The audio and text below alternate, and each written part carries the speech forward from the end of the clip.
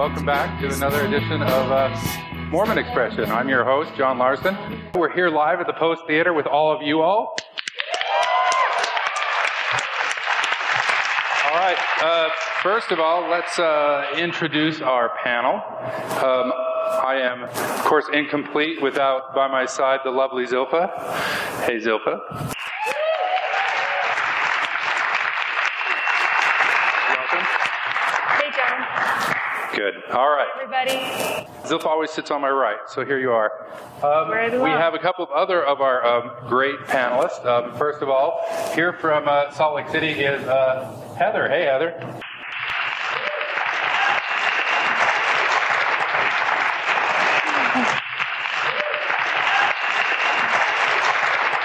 All right. Brant, where are you from? Detroit. Detroit? All right, Brant, come on in.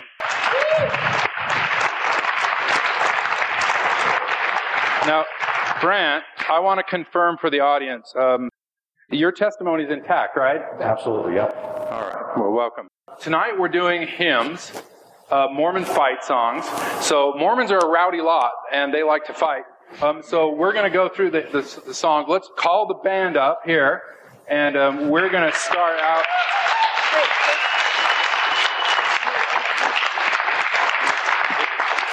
All right, so let's just jump right in. We're going to start with the Spirit of God. So, Maestro, take it away.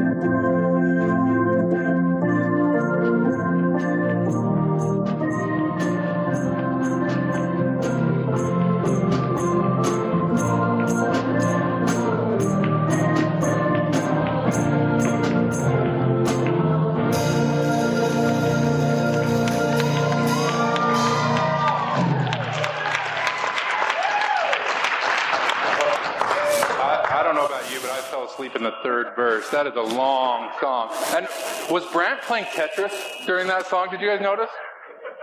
Is that what you were doing? Or is it Angry Birds? All right. There's two more verses to this song, so you're welcome for sparing you all 6 verses. Did anybody notice the fourth verse there? This song was one of the originals. Indeed. It was actually included in Emma's first hymn book, but it was sort of put in at the last minute because they figured that because it's the last song in there and it has different typesetting, so it was a last minute addition.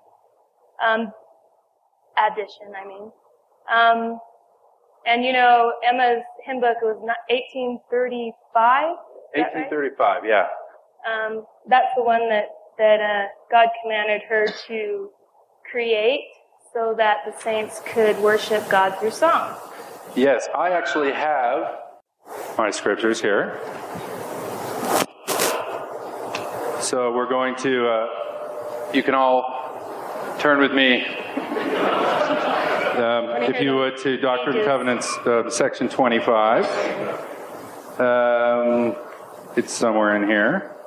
That she's an elect lady, and that she's supposed to create hymns. It's somewhere in here. Oh, verse 12. For my soul delighteth in the song of the heart, yea, the song of the righteous is a prayer unto me, and it shall be answered with a blessing upon their head. Wherefore lift up thy heart and rejoice, and cleave unto the covenants which thou hast commanded. So yeah, Emma in 1830 was assigned to make a little hymn book. Of course, they got rid of the verse that talks about washing and being washed, and the anointing of feet, which most of us don't even get to have, right?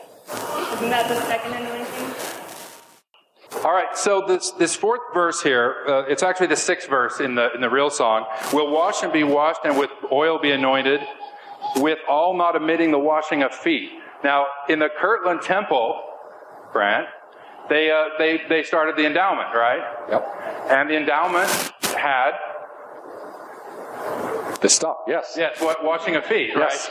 Right? Well, for those of you who've been through the temple now, you'll know that, well, for most of us, they don't wash our feet anymore, right? So you can't have the line that you're not going to omit the washing of feet when you've sort of omitted the washing of feet. So that's why that verse won't appear in your scriptures anymore. Now, we were reading, to get ready for this program, we were reading a book that was published by Deseret Book that went through each of the songs. And one of the things that the author pointed out was that these songs all talk about armies and fighting and stuff like that, but we're supposed to take that figuratively. That it's not really about the armies of heaven. Now, I don't know about you, but when I read church history, especially what they were talking about when they went through the Kirtland Temple, this song, I believe, is taken literally by the saints at that time. The Spirit of God like a fire is burning. I mean, they describe that, right? The angels are coming and visitations and all that kind of stuff. This song is great. It's kind of a dirge, and it takes 9 minutes to get through, but it's great because it really gives you an idea of what the saints were practicing at the time. It's a dirge?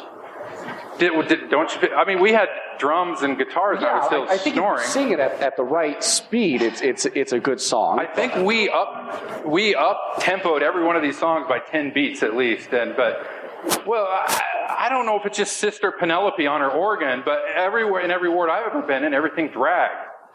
Right? Yeah. Am I wrong here? No, you're right. I'm just saying, how much of the hymns, the fact that they sound like funeral songs, or the fact that you don't have people that know how to conduct them correctly and know, when it says sing it, I don't know what it says, how to sing it with this one, but like sing it proudly or triumphantly, they don't know how to sing it like that. Oh, yes. Exultantly is what it says in the hymn book? What the hell does that even mean? I don't even know what that word is. Exultantly. All right, well, but I mean, we all sing the songs the way we sing them. We sing them the way they sing them in general conference, right? Dun, dun, dun, dun, dun, dun. Right? With the big pipe organs, This song wasn't written for the Kirtland Temple dedication, even though I think we've all had lessons that tell us that. Wait, didn't I just say that? Oh, I'm sorry. I guess you had your back screwed up. Because it was in Emma's hymn book, 1835. The temple dedication wasn't until March of 1836. But it was sung at that dedication, and it was sung to the same tune as Now Let Us Rejoice. And we don't know what that tune is. It could be the same tune, but it was called something different, and we don't know. There's also some records that say that it was in the Messenger and Advocate in January, and it was American Star or something. And I've never... It's lost to history. Maybe if it was American Star, it wouldn't sound like a funeral dirge. That's what we need to do. Well, the early hymns, and even in the green hymn book, it has those meters in the back. The early hymn books had no music in them at all. And the early saints loved to just sing them with whatever song they came up with. So they would sing this different songs with different tunes all the time. So sometimes we don't even know what it was they were singing. Yeah, it wasn't until about 45 years later that a lot of the hymns that we know today got kind of assigned with their tunes that we sing them to today.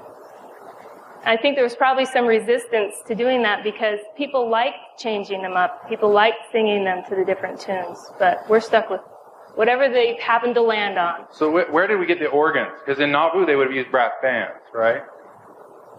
Didn't Brigham Young ship a pipe organ out here? I don't know. It was just a fad, I think. Oh, it was just cool at the time. Yeah. And another thing about the Spirit of God, I had a friend who was a member of the Community of Christ Church, and she told me about a song that she loved as a little girl. She was no longer active in that church, but it was the Spirit of God. And when she told me that, I was like, what? How can you have the same, song as we do? Even though I knew the origins, both came from Joseph Smith, I was like, no, that's our song. You can't sing that. And they do still sing it, but I heard that recently they changed Armies of Heaven to Angels of Heaven. What? Not to make us. it more friendly. Oh, you mean the Community of Christ. All right. Any more thoughts on the Spirit of God? I have one. The last stanza, or whatever it's called, says, "For he that receiveth his penny appointed must surely be clean at the harvest of wheat." And I looked up what penny appointed means, and that's a parable Jesus taught about people harvesting wheat. And it didn't matter if you showed up like at the crack of dawn and worked all day long, or if you showed up at the very end of the day, both people would receive the same reward at the end. A penny. Right. But I'm kind of wondering if the last line is putting the Mormon spin on it. Like, sure, you can show up at the very last minute, but you better be completely repented, just like those people who started at the beginning of the day. If you join the church at the last second and start trying to live your life right at the last second, you're not really caught up with people who started at the beginning of the day. I could be totally off. That's just something I thought about. All right. Well, to me, that's the lamest song, so let's move on. I do have to admit, while the band's getting ready here for our next song, the thing I miss most about going to church is singing songs. So one of the reasons I'm doing this tonight is because I like to sing these songs. So the rest of these are all songs that I like, and that's how they got on this list. And they're fighting songs, right? All right. So let's move forward with High on the Mountaintop.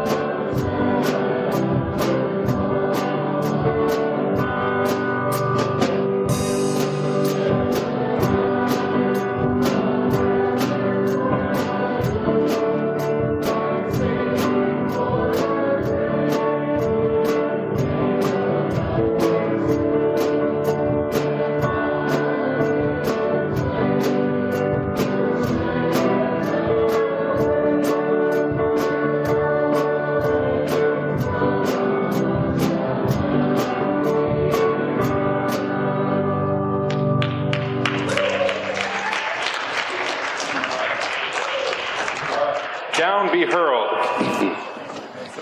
All right, so we resurrected a verse on this song too. So this song's written about Utah, right? It was not written in Nauvoo. This was written in Salt Lake City. And when we're talking about Deseret, we're talking about good old Salt Lake City. So you've probably never seen verse 4 there.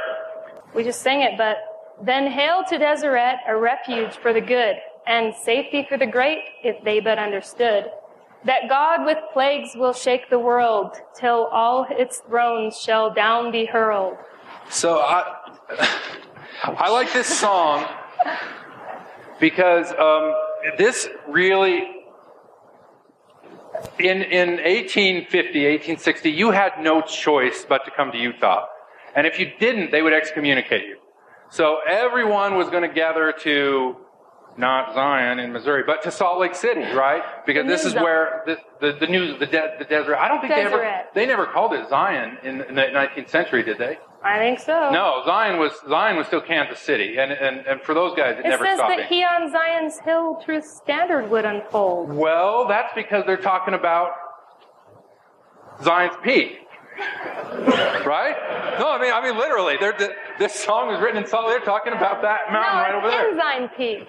Oh, never mind. Well, one of these. We're talking about these mountains. Damn it! We're not talking about back there. But they did call it Zion, didn't they switch? And Zion is wherever righteous people dwell. See, but that's later reading.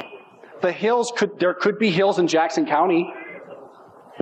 Well, they're little hills. Little hill, doesn't matter. Hill's a hill. Spring Hill, right? There you go. Okay. But this one was written by Joel Johnson, who, rather than having a job, he got lumber from the mountains and brought it down to the tithing office. And then he got to pick from the storehouse stuff to feed his family with.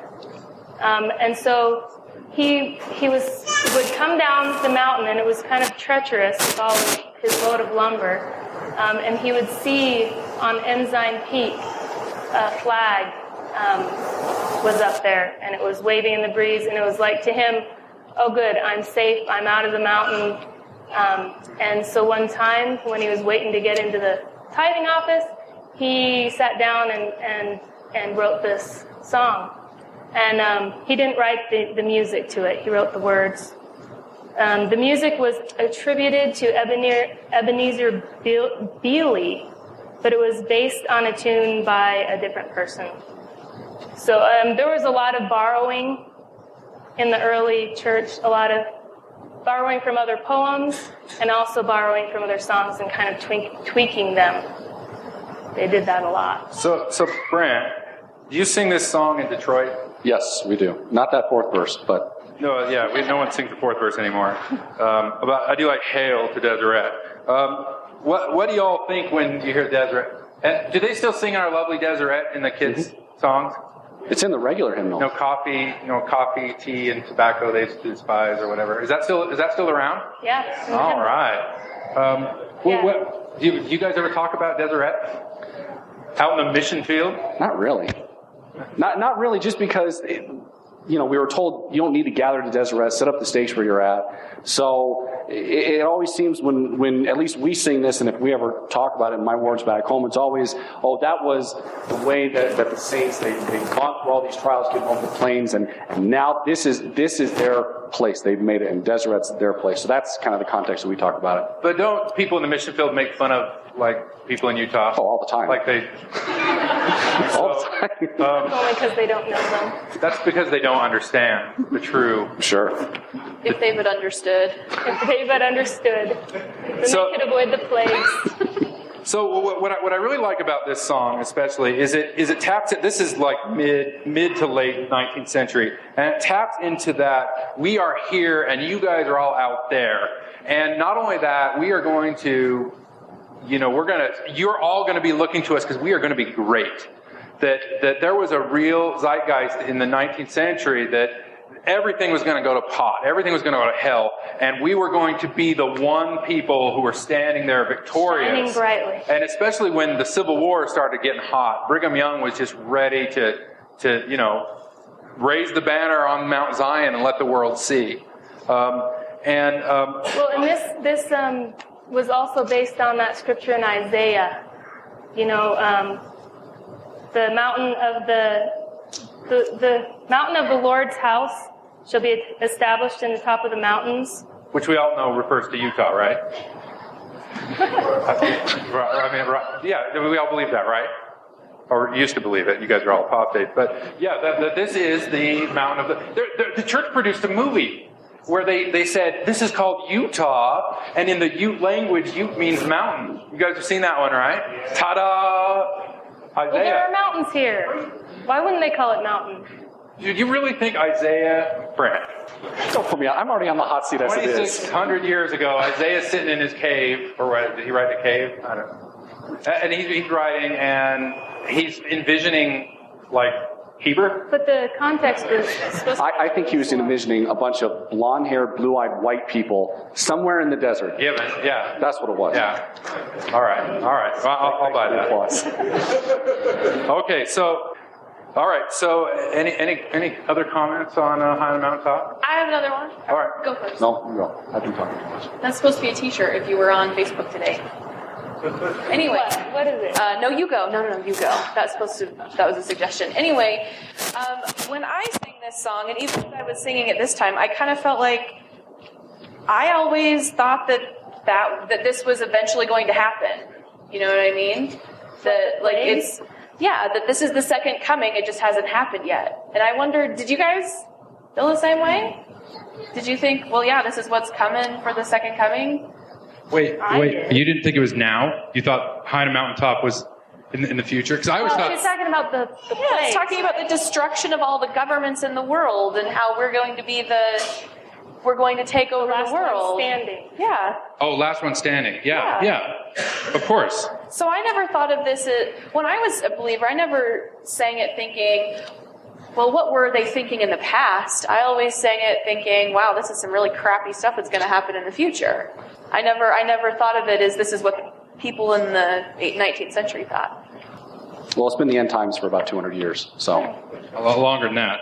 I know we sang this as missionaries, and we had this thought that the world was looking to us, like walking around, and like, there's the guys. We really thought that everybody thought very highly of us.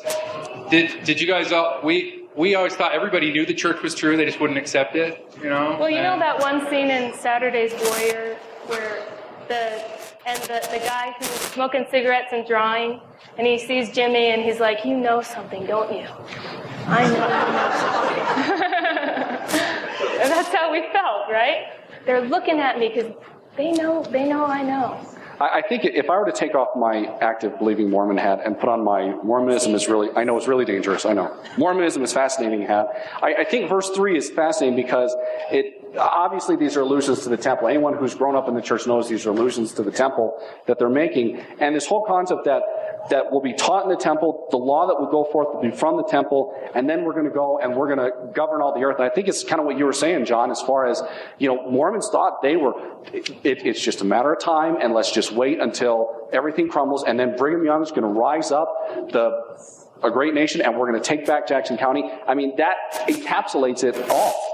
Well, yeah. For them, they were literally building the kingdom of God, meaning that God would just come in and take the throne, but and you were talking about the author, Zilpa, you were saying that the author worked for the church.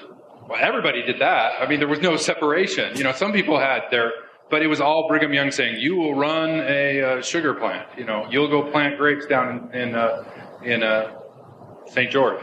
So it was a little bit of a communal kind of economic system for them, because like Joel, he didn't have a regular job. He just got stuff from the storehouse. Yeah. Well, there were a lot of people sucking up that tea. All right. But wait, we can't move on without mentioning we're going to save ourselves. Oh, sorry. Go ahead. Finish your thought, and then I'll do that. And all are dead. Oh, yeah. I'm going back a little bit for a comment. Is that okay? Yeah, please. Okay, so we're talking about the mountaintop, and whether that was future-looking, whether it was already actualized. I still say it's ends on peak, but you guys can believe it more. I have to tell you this prophetic thought I had today. I was driving down the freeway, and I'm a big proponent, a big fan of Mormon Think.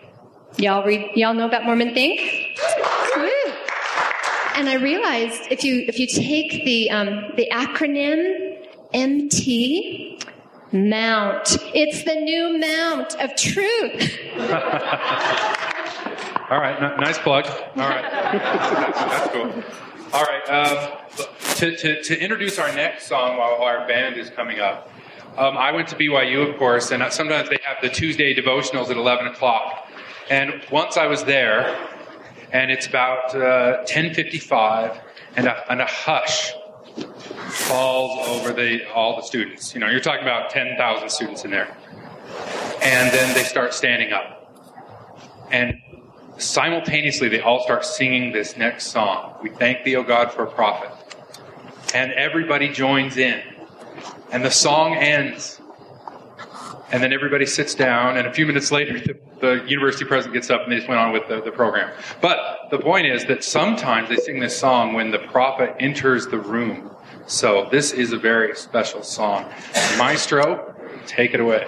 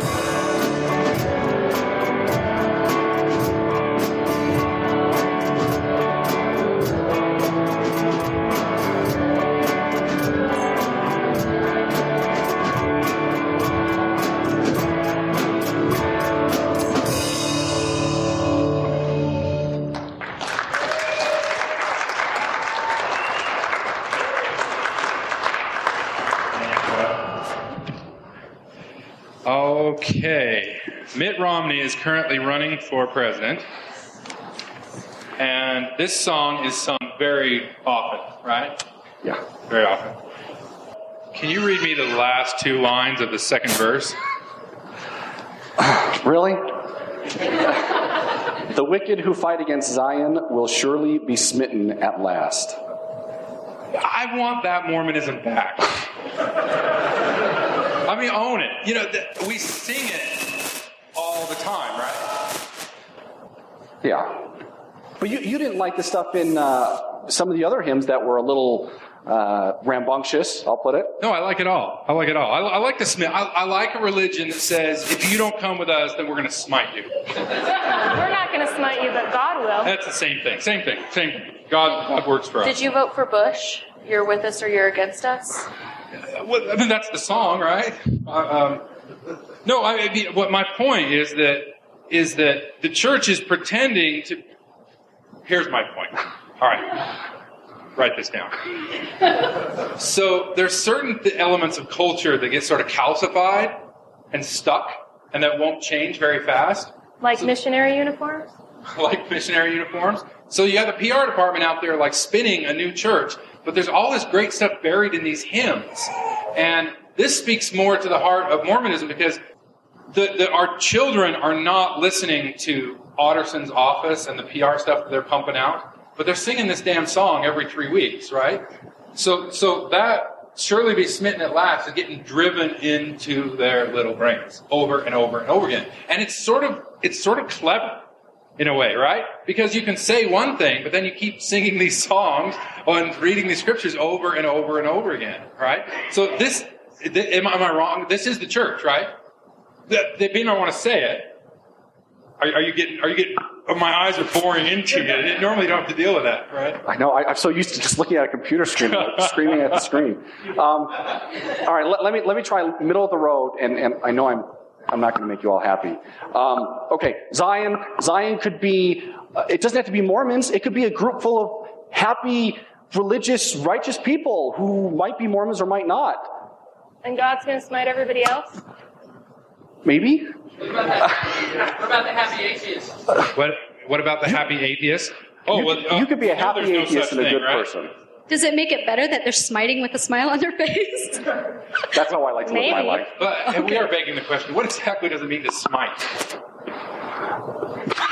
Well, I think the last song said plagues, right? So, like the flu. I always thought smiting was like smacking or something like that. And we have lots of precedent. If you read like conference reports from the 19th century, everything coming down the line from malaria to typhoid and people dying in childbirth was identified as a Godsmack, right? So I mean, anything bad happening out there was God. And actually, they turned that internally because they said, well, God is chastising us. And the Book of Mormon's full of that stuff, isn't it? That God's always angry and then taking it out. But, Brant, it does say, the honest and faithful will go. And the ones who don't accept this message, they'll never be happy. So the atheist might be out.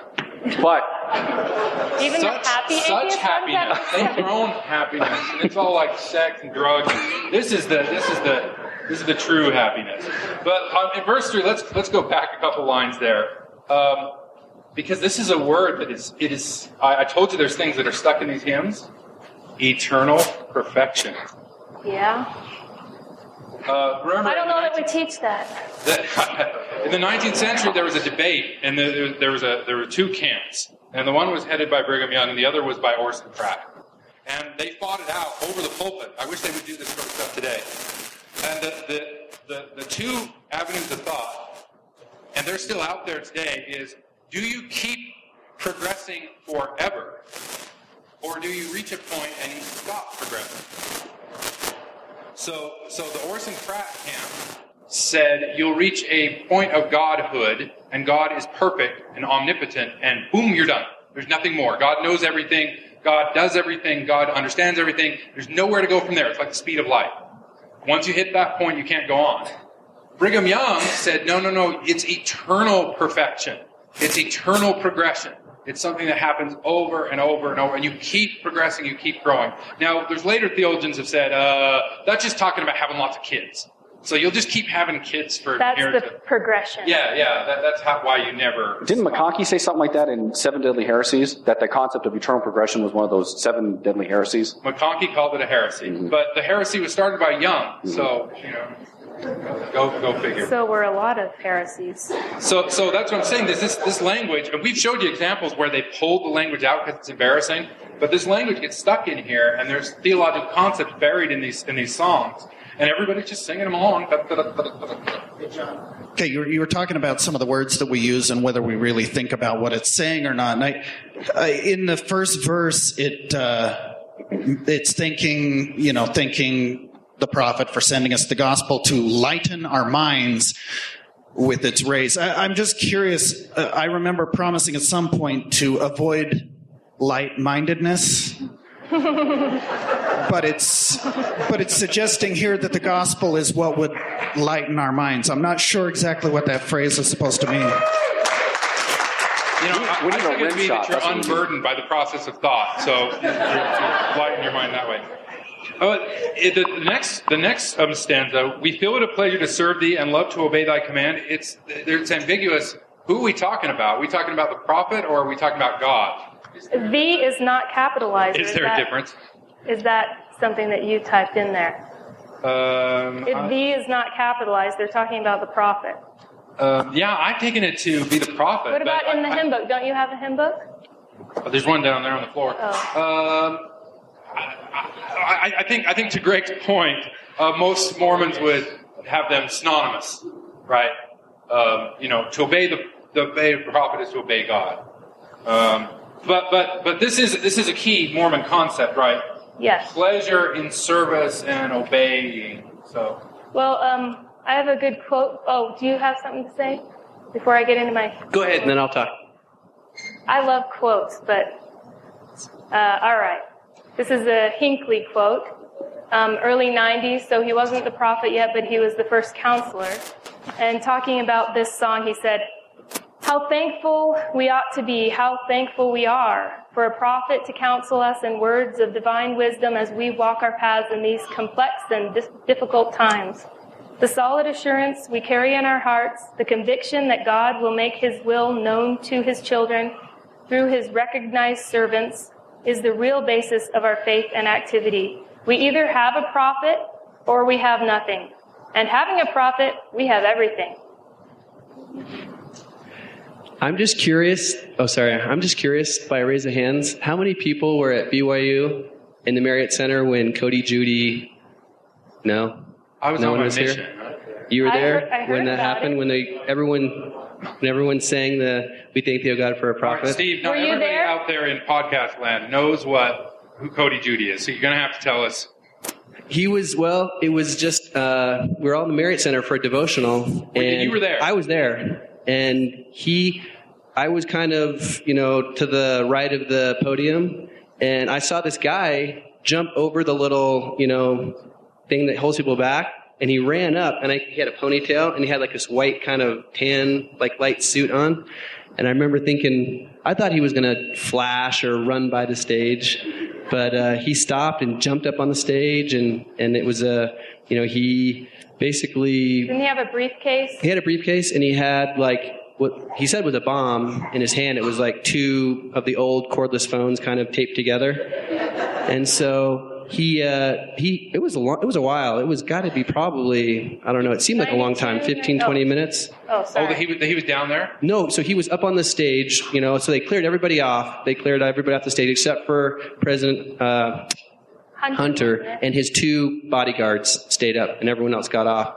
And Cody Judy just, he started talking, and then they turned off his mic. And so then for a couple of minutes, everyone's kind of just all unsettled, all this going on. And then everyone just started singing hymns. So one of the hymns I remember they sang was "We Thank Thee, God for a Prophet." And it was, kind of, I don't know, inspiring at the point where everybody was singing, and eventually the crowd basically rushed the stage from behind. People started dropping in behind where they have that backdrop thing, and they dropped in back there. And then, everyone rushed Cody Judy, and that was it. Yeah, my understanding is that they started singing that song. Right. And Cody thought they were singing it to him because he was under delusion that he was a prophet. And he dropped his guard. And then they tackled him from behind. Well, there was a guy that ran up. And what it looked like to me is it looked like this guy ran up to the side of the stage. It was like a student. And it looked like he had a hanger. And he was kind of like going like this, trying to like get the thing out of his hand. But what it was mace or pepper spray. He was spraying, but when the light hit it, it looked like it was some kind of metal thing. And so someone pepper sprayed him. And then that's when it happened. Then Cody Judy kind of started going like falling because of the pepper spray. And then that's everyone that was behind all just came and piled on. And I jumped down. I was like a couple feet from this dog pile that they jumped on Cody too, which was stupid because if we did have a bomb, we would all have been dead. But I jumped down there to be in the thick of it or whatever, and there was cops all over. Like as soon as that happened, there was all the people had gotten down and infiltrated the scene, and so they were, flashing their badges, and within a minute or two, everyone was out of there except for police. But yeah, but he did have a bomb. He did. According, he had the Book of Mormon in that. Yeah. That's what that was his word. Cody's out of jail, and he's on his medication, so he's supposedly doing okay. But we lost the prophet. One last thing I was going to say is, as we sing these songs, to me it's just a testament to the programming the church does, because I don't know if anyone else here, as you sing this, it starts tugging at your heartstrings. I mean, it's like, you just think of, I was in the church for 40 years and went through all these songs. It's like, it kind of, it's amazing how, because all these memories come flooding back. It's kind of like smells, how smells bring back memories, you sing some of these songs and it brings back missionary memories and all these different kind of memories. And I guess it's John and Zilpha's version of a bachelor party. Like, do you really want to do this? Do you really want to leave the church? It's like your last chance to go back and go back the other way. But, to that point, with your Cody Judy story, that connected with this song, there were a lot of students who talked about that being a very religious experience for them. Oh, it was for me at the time, yeah. Because they sort of conquered this Nehor, or whatever he was, with this hymn, and it was a real experience. I remember when the dog pile happened, and they started pulling people off, because he was bloody. I mean, people were on the bottom of the pile, just like, punching him on the bottom of the pile. And there's one guy they pulled off at the very end who had probably been doing most of the punching. He yelled, "That's what happens when you mess with the elders of Israel," and everyone went,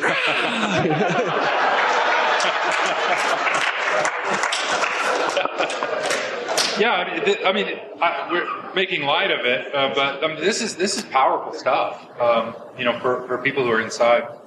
And like you say, even for us, it's still. The only time I go to conference is for the priesthood session for our reviews, and I love standing up and singing the songs and hearing all those people, and they're great. Any other thoughts on? I have one. Oh, okay. So I just want to. Bring this out here because it's always bothered me that this song is sung for almost every prophet-related occasion, and except for the first verse or the first line, it has nothing to do with prophets. It's all just singing praises to God. And so I just thought I'd bring that up because, everybody thinks of this as the prophet song, but it's not really. It's just in the title. Well, and that brings full circle to where I started. The second two verses especially are not just praising God, but it's juxtaposing our blessing versus everybody else out there. They both end with a stanza of the rest of the world getting theirs, and we're going to be rewarded and they're going to be punished. Well, going along with your comment, I've also heard it from kind of the other side of the fence that, well, this is always this is a prophet song, and this is our prophet worship that we have in the church and everything like that. Whereas I kind of agree with you. It's just those first two lines. Now, those last couple of lines in the different stanzas, we might need to talk a little bit differently about that. But that first line, the accusation that this is a prophet praising song, it's a God praising song, but yeah, we do happen to do it with prophets. So. Well, and which is why people from the outside rightfully get confused, because these things all get meshed together. And we're going to have a great example of that coming up in a song or two here. All right, so we move forward. Let's press on and move to the next song. All right, I need to point out the line notes here. There are two separate choruses that are sung simultaneously on this one. Don't get this wrong. So we have the soprano chorus, and then the rest of us.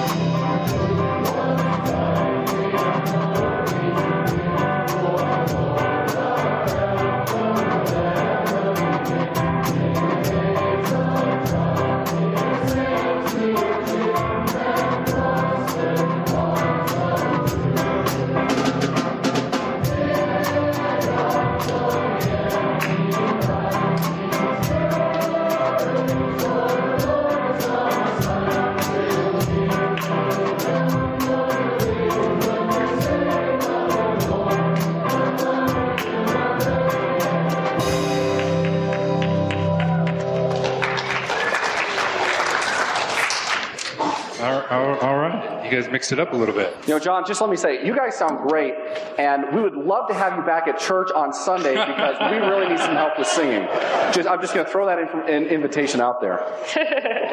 You bring a drum kit, and maybe I'll show up. Let us all press on. They sing this every conference, right? I mean, every single one. It's a good one. I like it. Yeah, I like it. I'm trying not to say the same thing I said before. All right. So the enemy deride, really? The Lord is on our side. We will not heed the wicked, but the Lord alone we will obey. Some people make fun of me for saying the church is culty. Is culty? Is that what you said? This is cultiness. To say that we'll not heed what the rest of the world is saying. Are you taking it literally? I mean, you can take it figuratively. I mean, the wicked being the devil and bad. Don't point at me. Well, I don't mean to point at you. I'm just so used to a computer monitor in front of me. No, I mean, okay, Satan, wickedness, bad things, don't heed to that. I mean, is that really that culty? Well, this song is us and them. I mean, straight through and through, right? Yeah. It's us against the world. And there's no middle ground. Right in the beginning, let us wield a sword, the mighty sword of truth.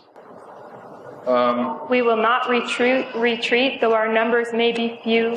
Well, so with the sword of truth, isn't that biblical precedence there? Like in Paul? I think so. He takes on the whole armor of God. Well, I mean, yeah, they weren't making this stuff up, but nevertheless, they're still taking it seriously, right? Yeah. I won't deny. I mean, Mormons we really do have a persecution complex where if you're not with us, you are against us, and anything that goes contrary to how we think is obviously wrong and of the devil. I mean, that's something that I've been, at least within my own little word back home, that I've been trying to. So you bear testimony of it? I can bear testimony that we have a persecution complex. The question is, if you identify the world as wicked, how do you determine what's not wicked? And the first answer is it's useful. Like microwaves aren't wicked because they're useful, right? What? If it's useful, but it's not of the church, then it's not wicked. Because there's this real perception that nothing outside the world can be trusted. There was a conversation that happened this last week where one of the people in the couple is sort of coming out of the church, one's still in. And the one who's still in said, well, how do you know any of that stuff at all is true? It's an existential question that I think there's all sorts of religious people who are willing to say, no, science is not any way to find truth. It has all sorts of problems. And then they'll climb on a Boeing 747, right? If they really believe that, they wouldn't do that. So practically, they use science and rely on those principles all the time of truth, of the outside world. But then rhetorically, they say, no, it's all wicked out there, right? Because it's useful. It's border keeping because you don't have to specifically go through and say, this is true, this is false, this is wicked. And I've seen the last few years, not only in Mormonism, but in all sorts of Christian circles, that they've retreated from identifying things as the wrath of God.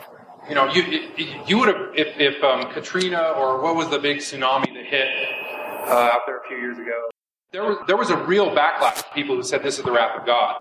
Well, even with 9/11, it was the same thing. There were some reverends that came out and said that was because, I think I forget who it was, but one reverend came out and said it was because of homosexuality in America, and that was what caused it. But a lot of people have been retreating because, frankly, you can't say stuff like that. That's not right. But once again, it's still buried in the hymns, But I do want to point out something in the third verse. Go ahead. Yeah, one of the comments I wanted to make was where it says in the second verse, though our numbers may be few. And certainly a lot of us have seen going around graphs that represent the number of people who have ever lived on the earth versus the number of people who have ever been LDS, baptized, endowed, sealed. And it's such a minuscule, absolutely scientifically insignificant number. And it goes back to the existential question. if this is so important, why are so few people exposed to it in their lifetime to receive the blessings of accurate faith? If there are blessings that come with accurate faith, why is this such a broken process? So I think it's interesting how some people think, yes, that it's going to be few, it's going to be the elite, the few. This is almost a Seventh-day Adventist idea of only 144,000. But again, it goes back to the more plan of salvation question is, why would if the gospel is true and it's such a wonderful blessing in people's lives, why are so few people going to receive those blessings? So anyway. Yeah, it's an excellent point. And that's why there's been that debate in Christianity for, since Calvin of those who are just selected through God's grace versus those who choose. And it's a tough question. And I think early Mormon leaders, and still buried in Mormonism today, would say, well, they say at a youth conference, right? You're the very elect. You were valiant before you came to earth, and that's why you were put into an LDS family, so that you could bear the sword of truth. So especially in early Mormonism, that rhetoric that we sort of retreat from a little bit, that sort of worst of the elect, they really thrived on that, and they thought themselves to be very, very special. And it's very funny, that dynamic, because something like not giving the priesthood to those of African descent, 99.99% of Mormons are embarrassed by that now. Where before the answer, well, God only gives the priesthood to some, and we just happen to be those delightsome few. They didn't seem to have any problem with that. We have a problem now. I have another thought, unless you guys want to...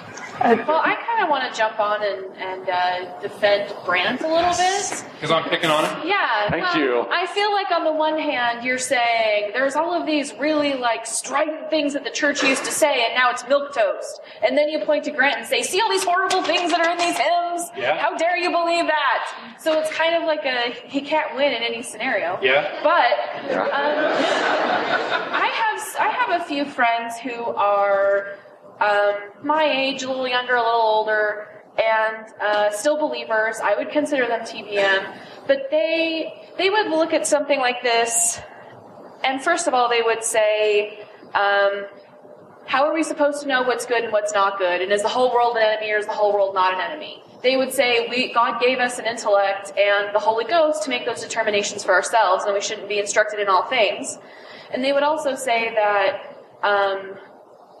the parts of the songs that say that only the good and nice people, or the people who are doing what's right, will be receiving a reward, they would say, you'll be very surprised in eternity to find out who gets that reward and who gets kicked out. There'll be people who, and they always use it to refer to my husband and I, because they're trying to put together their belief with the fact that that we're not believers. And they say, well, we know you guys are really good people, and you do what's right, and you try to be, Christian-like and help people around you, and you'll be surprised, you know what I mean? You'll get that reward, and those, self-righteous people who look down on others, they won't be getting the reward, type of thing. So I think that, if you look at the general population of the current generation of people who are parents, at least, there are people who say, the church helps us be good people, and yes, this stuff is coming, but, they frame it in a way of, there's going to, the church teaches them the attacks on us are building. So it's not like they think, I'm going to have to go get a sword and start killing people that I otherwise thought were good. They think, we will be attacked and we'll have to defend ourselves. Does that make sense? It makes sense, but, to paraphrase Bill Maher, sorry, he says, we're basically lucky that no one takes religion seriously. Because if you look at what's in the passages, it's pretty strident, and it's pretty out there, and we're only lucky because most of the believers take it back a few notches, and they're not actually going with what's written there. Or they think they don't have to be this way yet. That it's coming, but it's not here yet. Now, that's an interesting thought. So, I, especially in the mission field, heard that a lot. They were waiting. We were sort of symbolic soldiers in the war, but there were people who wanted to be real soldiers. They were ready to kick some ass. And they were ready to go out there and fight for God's cause, which I can understand because, especially in the MTC, they're whipping you up into this frenzy with nowhere to go, no release. And you want that. Literally. Yeah. Ouch. All right. Well, let me throw something else, which kind of lumps into kind of what we were all talking about. Is and this is where my experience living in Detroit matters. I actually knew people growing up that said, "Oh, you're not allowed to play with that Smith boy down the road because he's not Mormon, and we don't know what he does in his house. So you're only allowed to play with the Mormons." And thankfully, my parents, I think it's because they were both converts, they were both kind of like, "I don't care who you play with." So there's some of that in there, and then going along with what you said as far as finding good outside of the church. There's a lot of people that think that the only good artwork you're going to find is in the church museum a couple blocks down the road. And you talk to anyone who is an art major, and I wasn't an art major, but you talk to anyone who's an art major, and they go, "It's not very good art. You need to go see some real art." So I think there's a group of us, especially on the internet, who are starting to go that route. It's some of the more stringent true believers who kind of fight that a little bit. Mm-hmm. Well, and you also have the 13th article of faith. We seek after anything that's good or lovely or praiseworthy. So I think the average, if you caught most people, and got them alone and asked them, now really, don't you think? They would say, yeah, well, there's the 13th article of faith, and we're supposed to use our judgment. And, they wouldn't stick with the stride, the world is bad, the church is good. Right. We're being too nice. We need to get to the next one. Can we mention real quick the first two verses? Because I think when I grew up, a lot of my motivation for doing things that the church wanted me to do, callings and such, was that I thought, after this life, then I'll get some kind of reward for doing this. So that's right there.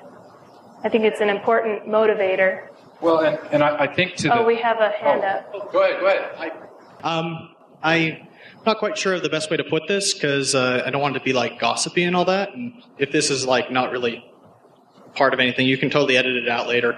But and someone please correct me if I'm wrong before I get halfway through this because I'm going to be embarrassed if I'm totally wrong. But I believe the author of the particular hymn, Evan Stevens. I always want to say Even Stevens, but yeah. D. Michael Quinn. Is this gossipy? You know where I'm going. I was going to actually where I'm bring going this with up. This, don't you? Okay. Go ahead. No, go ahead. We know what you're going to say. I'm not sure the best way to put this. D. Michael Quinn, in his book Same-Sex Dynamics Among Early Americans, something like that, brings up Brother Stevens as an example of one of the homosexual members of the church through the church's history. Possible, yeah. Sorry, you're right. Yeah, possibly. Want to be careful on that. And I find it interesting, and I don't want to bring it up in a gossipy type sense because I wonder if this this really bothered the family when it came out, and it probably still does, and I don't want to cause any issue there, but I do wonder if in 20 years or 40 years when maybe some of this particular issue with the church, hopefully dies down, if this might not become something like an Elijah Abel or a green flake for the church in that particular issue. I think he was a pretty good composer, and he's a great man, and I don't think that's anything that would bring him down in any way. So yeah, he was the chorister he was in charge of the Tabernacle Choir for quite a few year. And he was single and well-dressed, I guess. He did have a fiance who had a brief illness and passed away, but before she passed away, she said, "Love me through your music." And that's what his family clings to as, he would have married her if she would have survived. And then there's another lady who he supposedly was going to marry, but she didn't end up joining the church like he wanted her to, so she became his housekeeper until he died. And then after he died, she joined the church and got permission to be sealed to him posthumously. How do you say that word? Posthumously. Yes. And that was like in 1935. It was probably one of the latest posthumous sealings. Yeah, that's true. So single. We don't know about the homosexuality status, but it's possible. The one last thing I want to leave, we were talking about, Zilpah, you point out that there is the reward in the afterlife. I do think in the third verse there is still if we do what's right, we have no need to fear, for the Lord, I hope we'll ever be near. In the days of trial, saints will cheer and prosper the cause of truth. I think there's still that element in Mormonism of that prosperity gospel, that if we are righteous, then God will bless us, not only in the afterlife, but today. And I think that shows up in the song also. This is probably the quasi-essential Mormon hymn. But this song has a long and storied history.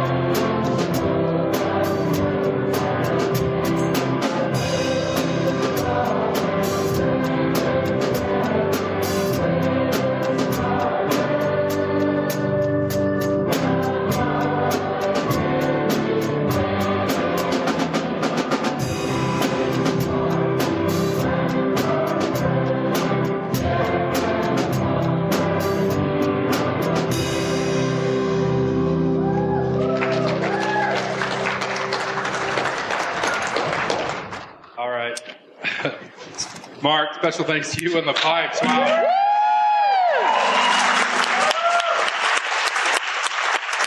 I mean, I'm pretty cynical. I still get goosebumps when I sing that song. That is like the quasi-essential Mormon song, right? It's pretty rousing. Yeah. I didn't say arousing. Wait, what? Oh, okay, so this song is about Joseph Smith, right? For sure. So this was not the original song that this was sung to. Right. Well, they think that it was originally sung to Hail to the Chief.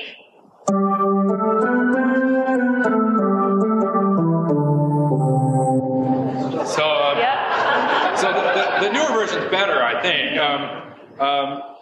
And then it went through another tune, but they like to change them up, like we said. So, but they settled on this one. I think they made the right choice here. It's a fun one, but they all seem kind of Scottishy. So it's the Scottish national anthem, right? The one that the bagpiper played. Yeah, so it's based on that tune. I heard a rumor that this used to be just the tune used to be a Scottish drinking song. Probably still is. I don't know. Oh, okay. So there are just a lot of great stuff in here that we have to unpack. First of all, can we talk about authorship? Oh, yes. Because the church has attributed this to W.W. Phelps, the same guy that wrote Spirit of God. But it originally appeared in the Times and Seasons in August. So not too long after Joseph was martyred or killed, whatever. There was a section that said Poems by Eliza R. Snow, and then it had one that was for John Taylor, and then under it was one called Joseph Smith. So it says for John Taylor. And then the other one was Joseph Smith. And then this appears. Yes. So, and then there were a few other publications that had the poetry listed as by Eliza R. Snow. But for some reason in the 1863 hymn book, they put it as W.W. Phelps. That's the first time it showed up that way, and it stayed that way ever since then. So there's some controversy about who actually wrote the words. So why this is annoying to me is you've probably seen through all these hymns there's been changes made, right? And this is a typical of LDS publication. There's no footnotes. There's no note. We have this. We have a copy of that Times and Seasons at home, and there it is. Boom, right there. It's the first known publication of this poem, and it's not attributed to W.W. Phelps. Surely the church has somebody in that big tower down there who searches this stuff out, and why they won't acknowledge things like that, it sort of irks me. Yeah, of course, W.W. Phelps' family is sure that he wrote it.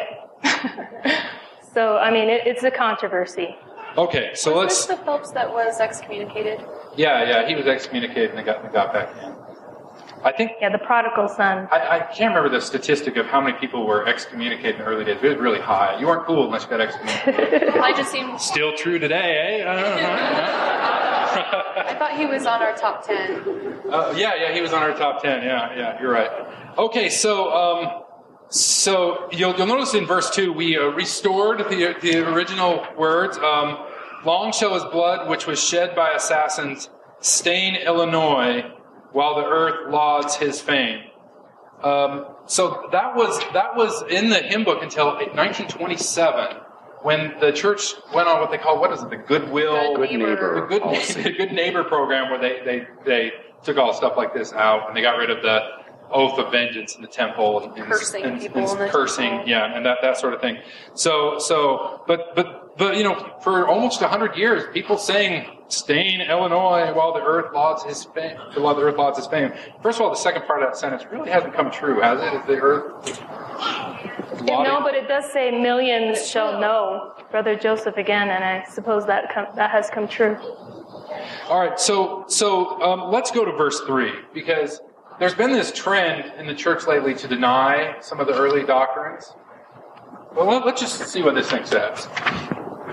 Great is his glory. This is Joseph Smith we're talking about. We're not talking about Jesus. Great is his glory and endless his priesthood. Ever and ever the keys he will hold.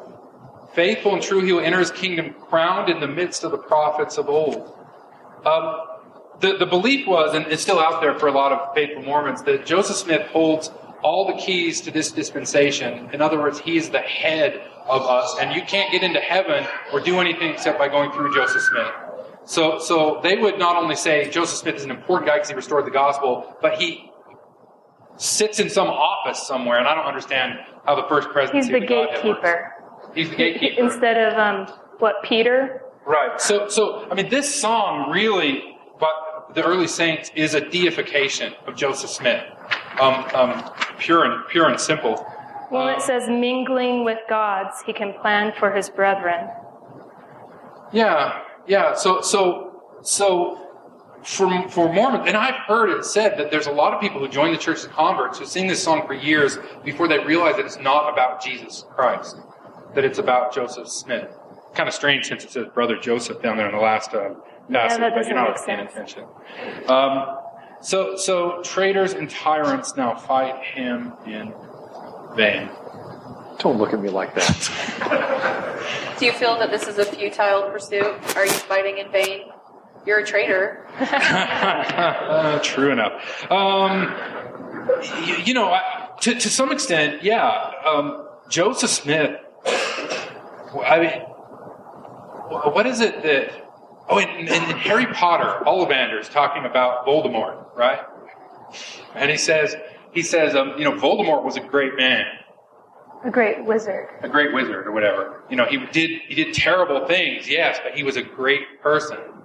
And say what you will about Joseph Smith, he was a great person. I mean, he accomplished amazing things, and there's some things that still leave us scratching our heads today, because it's not really clear how he pulled everything off. Well, he almost didn't. He almost didn't, yeah. Yeah, he almost didn't several times. I mean, he got out of a lot of scraps. How many times did he get locked up in jail? And he bounced back. How many times did he renew his church, and redefine it and give the people sort of what they needed to hear? And move. And you read some of the accounts of the people who knew Joseph, like in Salt Lake later, they loved him. I mean, he was it, and he was the bomb. The man. And this song, carried that forward, and it's still being sung today with such, we still look at him that way. Look at all the church videos of him. I mean, he's got a glow around him like the Virgin Mary, and his facial features match Jesus Christ, right? I mean, he's Apollo, he's the Buddha, he's everything, right? Yep. What's so bad about that? I'm not criticizing. Yay, Joseph. It's just If people want to understand, because it gets confusing, how Mormons look at Joseph Smith, just read these stanzas. Go ahead. All right. Well, I was just going to say, in a lot of ways, I think Joseph was very much like a Bill Clinton kind of person, in that he had tremendous charisma. People around Bill Clinton love Bill Clinton. They think he's the greatest guy ever. People will follow him. People, even despite his scandals, people, he's running international foundations. Women, he had a way with women, and they would, drop their panties for him, and it worked for him. And I think Joseph Smith very much had that charisma, that magnetism. People loved Joseph Smith. Right or wrong, people loved him. Yeah, absolutely. And, we've lost this. The term the prophet only referred to Joseph Smith until the days of David O. McKay. If you had said in 1944 or 38 or whatever, it said the prophet, everybody would have thought Joseph Smith. He was the prophet. And he had such an impact on those early saints, and still today. Now, I just wish the Mormons would actually read what he's written. Because he's become such an icon that you can go to Desert Book and buy his journal and read it, and you'll probably be here in the audience next year. But they revere the man on this level. But his persona, his presence, just expanded beyond everything he even said to where it doesn't matter anymore, like what he said. I mean, literally. People leave the church look and say, look at all these crazy things he was doing. He was marrying other people's wives. And they were in the room. Doesn't that bother you? And they're like, nope, doesn't bother me. He's the prophet. And I don't want to hear that stuff. Because that that need for that hero, that figure that that is lauded here, is so powerful and so strong that it transcends anything he could do. It's also interesting, some historians will play, I don't know exactly what the historical term is, but basically it's a what-if game. What if this wouldn't have happened? And a lot of people have said, what if Joseph wasn't martyred?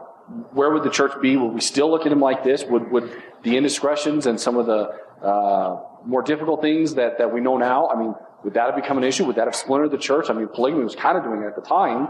So it's like, because both him and Hiram were killed, we put them up on a pedestal. You can go to Deseret Book and buy those, I think they're stupid Mormon kids, but you could buy, like, Joseph and Emma, pictures of them embracing each other, like they're an example that we should view, but no one understands the real story behind it. So I understand what you're saying there.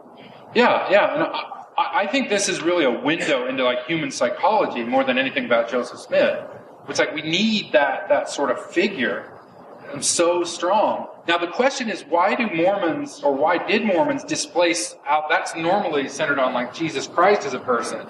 If you see, like, evangelicals talk about Jesus, he's my best friend. I love. They really personify him as the id, the ultimate person. What we all want to be, and then, all the what would Jesus do things. But for Mormons, they've displaced that onto Joseph Smith. And that's not bad. If you look around the world, there's all sorts of religions that don't take Jesus Christ as their center. It's just, Mormons say, well, why doesn't the world understand that we're Christians?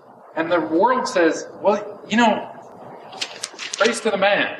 Read that, because that'll help you understand. Because you're going down a different avenue than the rest of us are, and that hero is so strong. Now, I'm not a church historian. I don't know if people look at Luther or Calvin in the same sort. When there was that hero of the foundation of the church, they definitely didn't look at Henry VIII that way. But I don't know if they had that same sort of hero worship, or it was something that was just at the start of these things. Well, some of them pull out here. Some people look at Mother Teresa as that kind of reverential, and Gandhi as that kind of thing, and so there's other examples, but I don't think to the extent that we do, especially considering the role that Joseph played within the foundation of the church.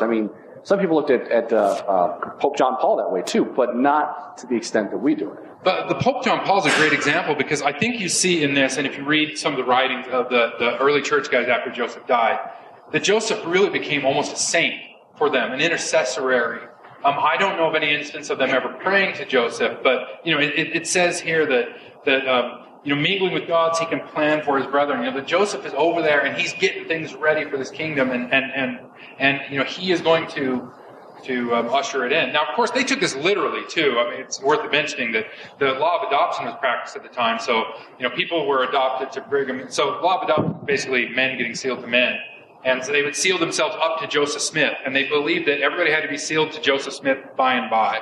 So you could be sealed to Heber Kimball, who was sealed to Brigham Young, who was sealed to Joseph Smith, and then you were in the priesthood cone, the multi-level heaven marketing thing. I think it was Heber Kimball that said, Brigham Young is my God, and Joseph Smith is his God, and Jesus is Joseph Smith's God, and like that, and Adam is, well, we'll get to that one soon.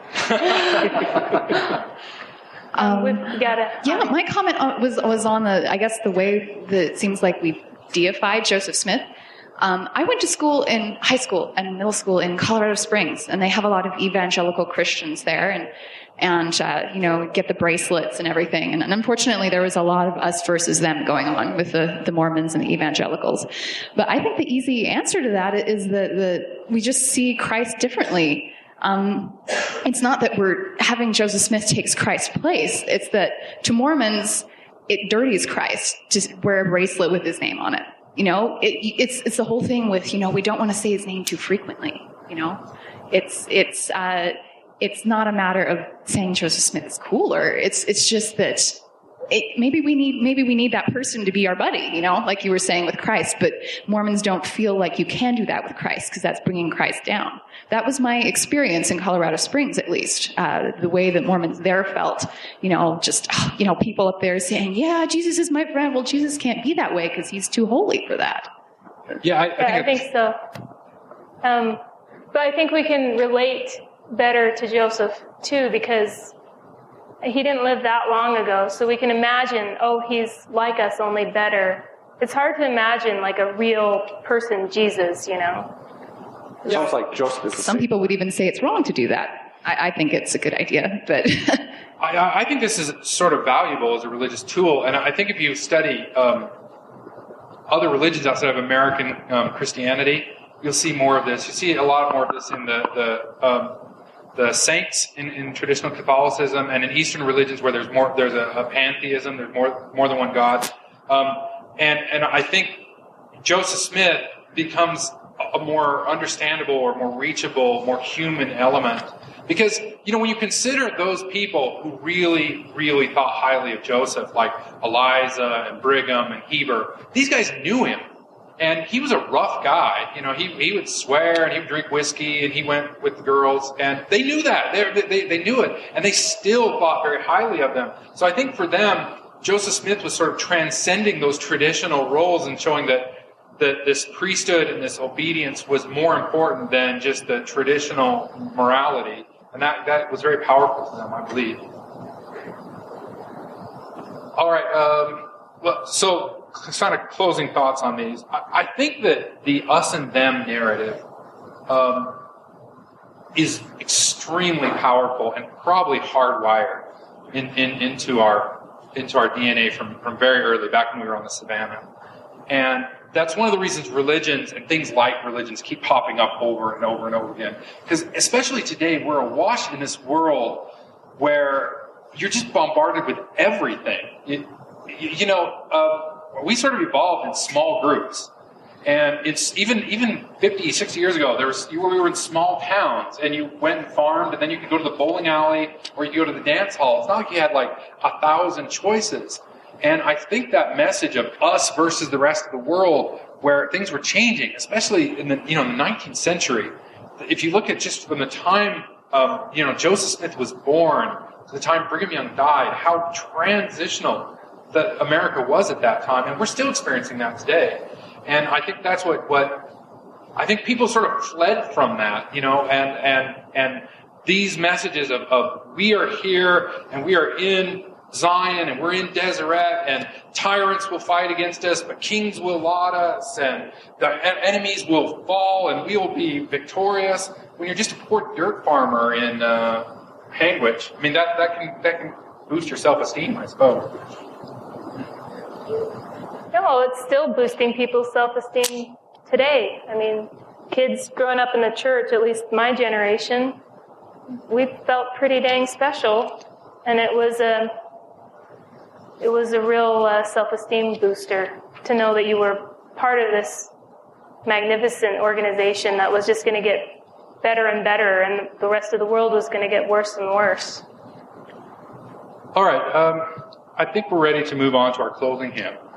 I think one of the things that I'm sort of thinking about religion here, and the powerful influence it has in our lives, and it is powerful and it's meaningful to sing. I'm not a very good singer, but I like to sing.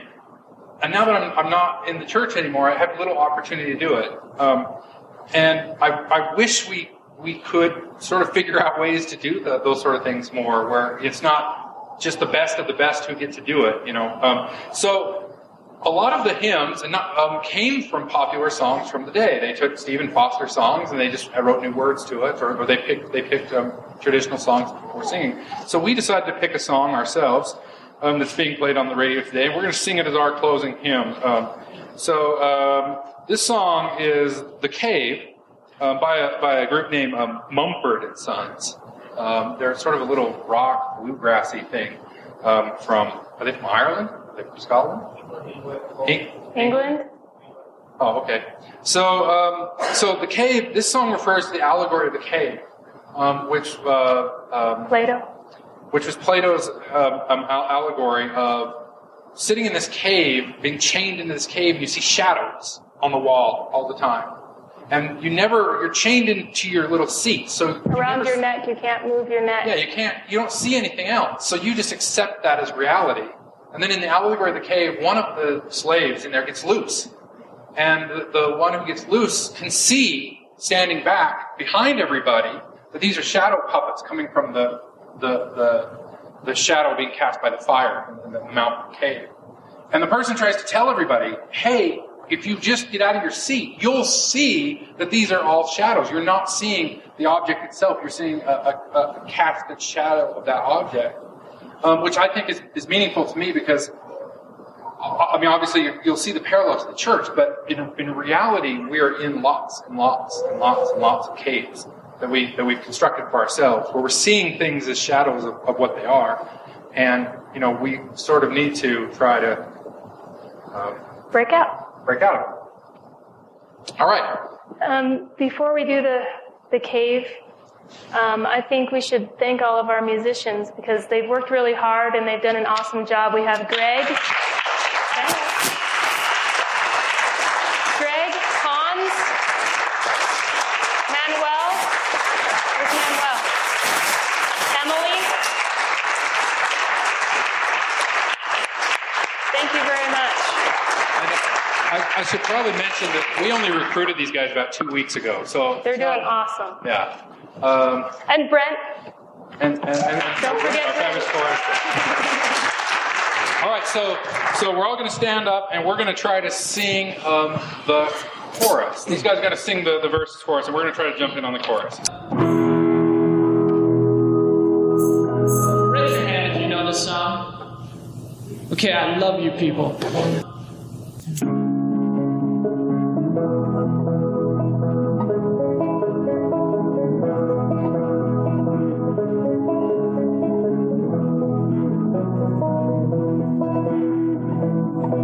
It's empty in the valley of your heart. The sun, it rises slowly as you walk away from all the fears and all the faults you've left behind. The harvest left no room for you to eat. You cannibal, you meat eater, you see. But I have seen the same. I know the shame in your defeat. But I will hold on hope, and I won't let you choke on the noose around your neck, and I'll have strength in pain, and I will change my ways. I'll know my name as it's called again.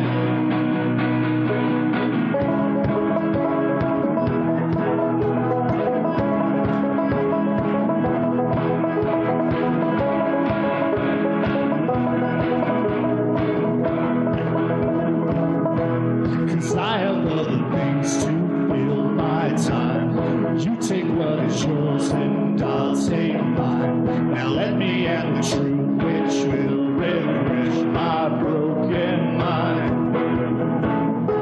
So tie me to a post and block my ears. I can see widows and orphans through my tears. I know my faults hide my faults inside my growing fears. I will hold on hope, and I won't let you choke on the noose around your neck, and I find strength in pain, and I will change my ways. I'll know my name as it's called again.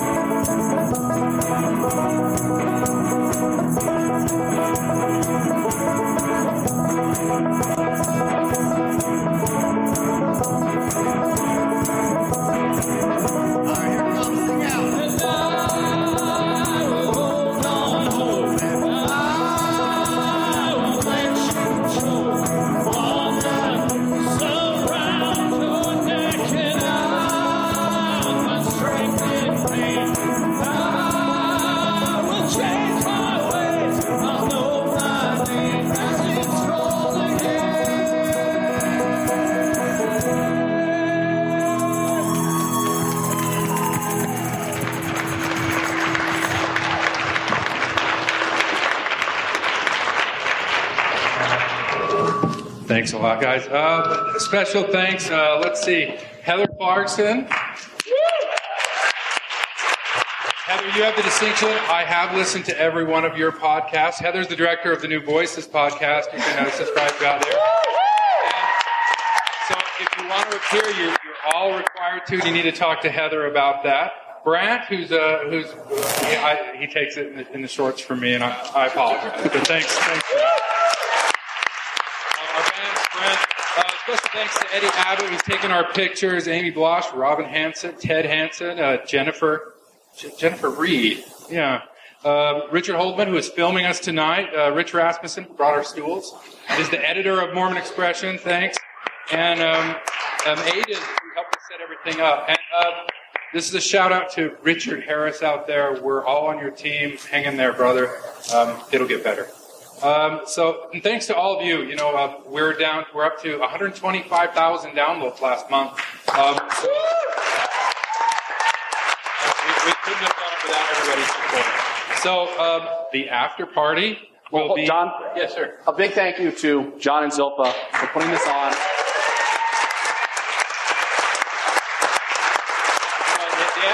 The after party is at the Marriott, which is just down the street, right? It's just right there. You can right there. You can stagger over to it. All right. But if we all go, I don't know if we'll all fit, but we can try. Well, we'll fit you. All right. Thanks. Good night. Thank you.